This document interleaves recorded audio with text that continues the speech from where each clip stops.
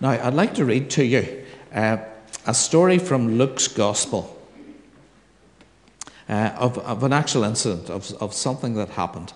And I want to just reflect on that with you today, but specifically today because this, in theory, is the day when we don't have any teenagers in church because they're all at summer madness. So I want to talk to you about teenagers. Do we have some we have a teenager? Okay. Well, don't worry, I'll not embarrass you at all. Okay. And it affects all of us because we all were teenagers, and some of us are yet to be teenagers. So it's from the life of Jesus when he was just making that transition from kind of being a child into being teenager, heading towards being a young adult. It's in Luke chapter 2, verse 41. Every year, his parents went to Jerusalem for the feast of the Passover. When he was 12 years old, they went up to the feast according to the custom. After the feast was over, while his parents were returning home, the boy Jesus stayed behind in Jerusalem, but they were unaware of it. Thinking he was in their company, they travelled on for a day. Then they began looking for him among their relatives and friends. When they did not find him, they went back to Jerusalem to look for him. After 3 days, they found him in the temple courts, sitting among the teachers, listening to them and asking them questions. Everyone who heard him was amazed at his understanding and his answers. When his parents saw him, they were astonished. His mother said to him, "Son, why have you treated us like this? Your father and I have been anxiously searching for you." "Why were you searching for me?" he asked. "Didn't you know that I had to be in my father's house?" But they didn't understand what he was saying to them. Then he went down to Nazareth with them and was obedient to them, but his mother treasured all these things in her heart. And Jesus grew in wisdom and stature and in favour with God and with people. Okay, let's start right at the end there. I don't know how you have ever imagined what Jesus was like growing up as a child and then a teenager. Maybe you've never stopped to think about it, but if this is the Son of God, if this is God who has been born of Mary in Bethlehem, our Christmas story, if this truly is God growing up in human form, like one of us, have you ever stopped to wonder, how is that possible? So does he have all the knowledge of all of the ages of all of the world hidden inside his head and he just keeps quiet about it? Or does he really grow up like a child? I think this passage of Scripture is included here by Luke for us to help us understand that Jesus grew up just like every other person. It says Jesus grew in wisdom and stature, so in knowledge in his mind, but also in his body, in stature. And he grew in favour with God and with other people. Right? He had to learn about relationships, and he had to learn about his relationship with God. His Father, literally his Father.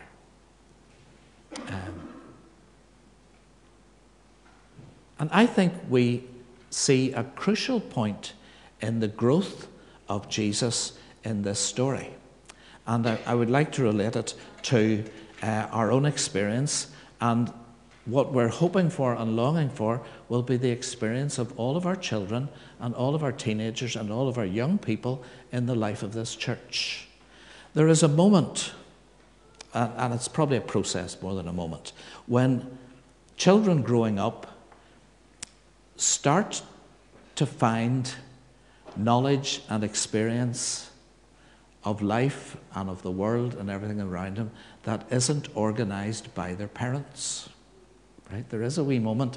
I hope that isn't a shock to any of you, but it is what all of us have done at some point in our lives.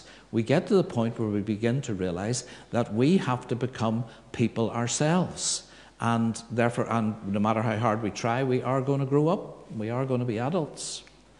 So there is a moment when things start to change.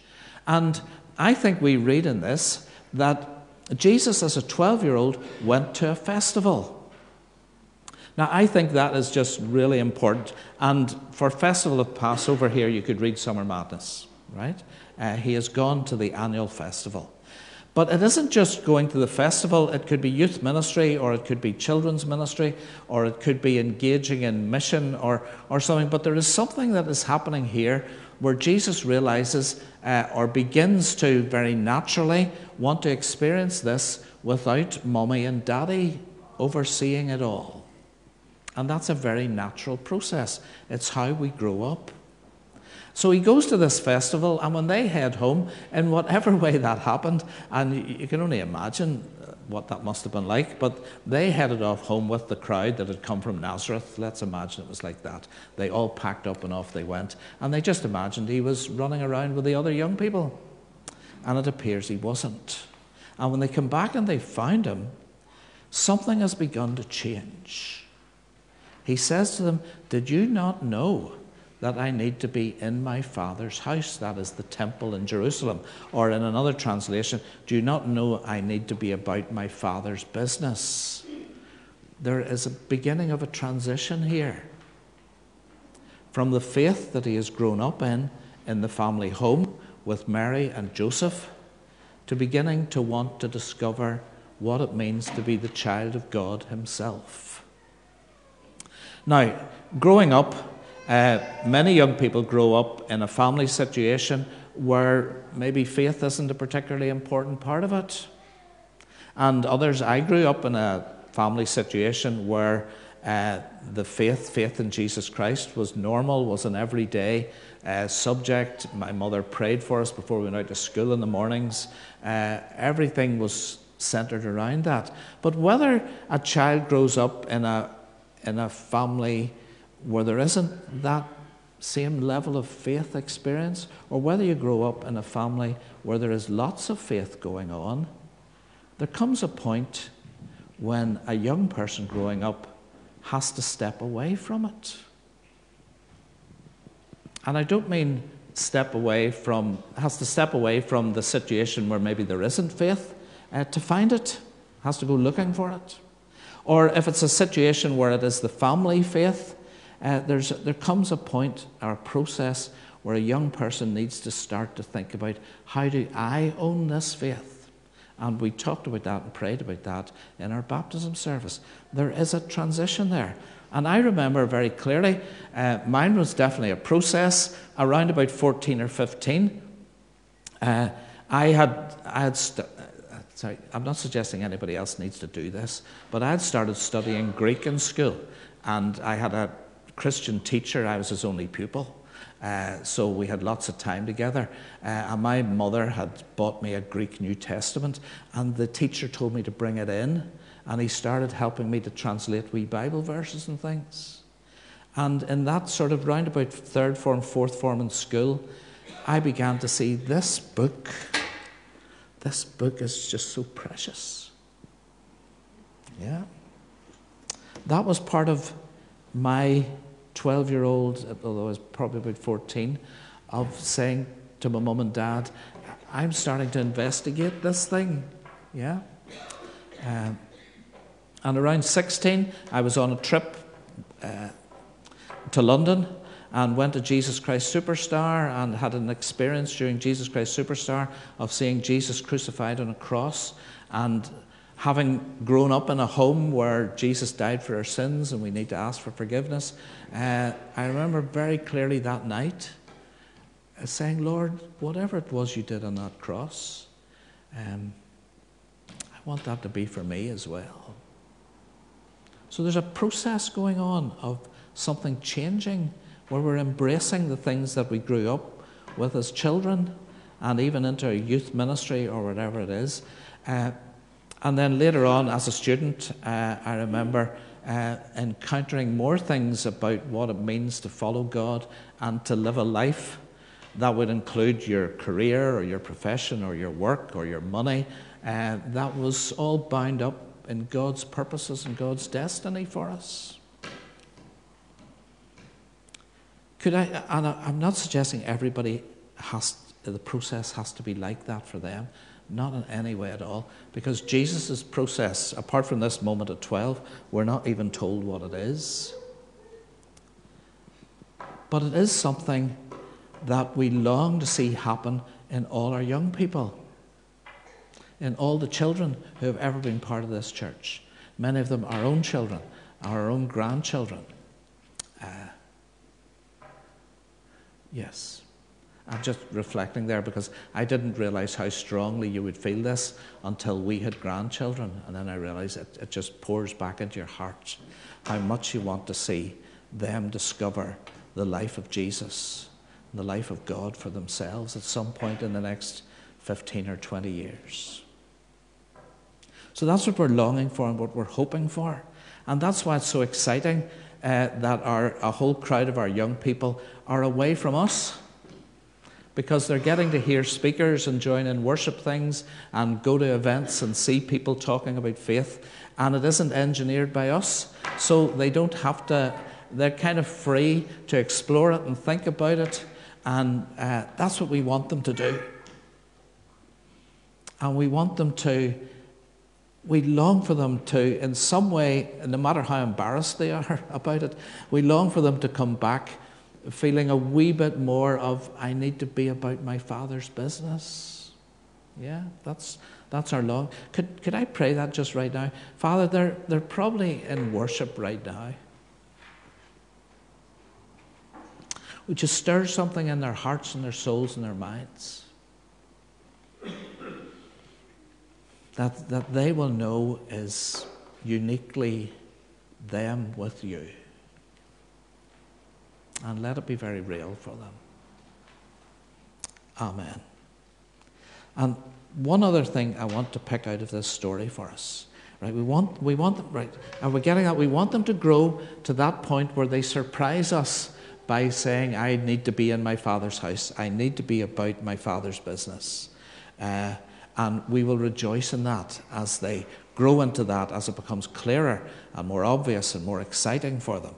But the other thing that it tells us in this story about Jesus is that when Mary and Joseph came back to the temple and were searching all around, and they came to the temple and they came to some sort of educational part of the temple where people were standing around the scribes and the teachers of the law. It was obviously as part of the festival. There must have been teaching going on, because when you went way back to your villages, you wouldn't be able to get all that sort of stuff. So there was something going on, standing around these scribes and these teachers of the law.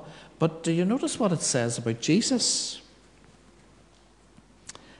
After 3 days, they found him in the temple courts, sitting among the teachers, listening to them and asking them questions. In Jewish culture, the teachers sit, the learners stand. So you read later on a number of occasions, Jesus sits to teach. Remember, he asked Peter, could you put the boat out, crowd on the beach? I'll sit in the boat, they stand on the beach, and I teach them. He came into the synagogue, he lifted the scroll, he sat down. They were standing. And he taught them from the scrolls of the Old Testament. Teachers sit, learners stand. 12-year-old is sitting with the teachers, and other people are standing around, and he's asking questions and answering questions. Now, this is another thing that I believe wholeheartedly in, strongly in, that in your youth, in your young adulthood, we want young people, young adults, to get a glimpse of their possible future, right? Don't just stumble through doing the next thing, going to the next educational program, moving on to the next thing, finding the first job, all those things that are all very normal in life. And they have to be done.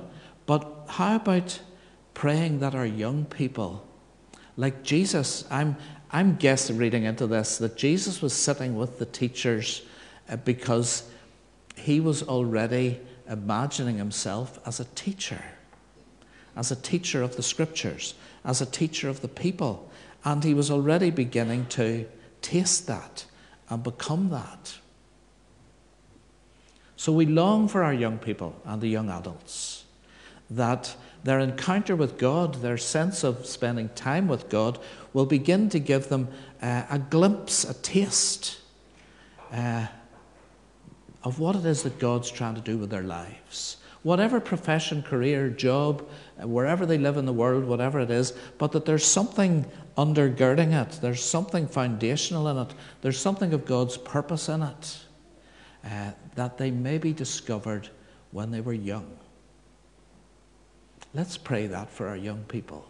Lord, the children and young people connected to this church, Lord, would you plant seeds in their lives of the future of their lives and of what they can be and what they could be and what they may be.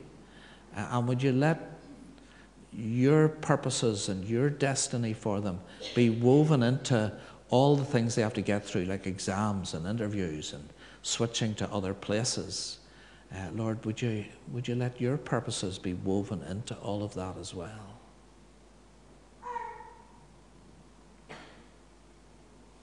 Amen. So, I'm going to finish by saying to all of us sitting here, it says that the people who were watching were amazed. And they weren't young people, and they weren't the teachers. They were watching and listening, and they were amazed. Joseph and Mary were startled and amazed. So I just want to finish by saying to you, everything we've been talking about doesn't stop when you stop being a teenager or a young adult. So any one of us today and in the weeks ahead can join in this process of inviting God to be part of our plans and our purposes and our hopes and our destinies and our work and how we lead our lives.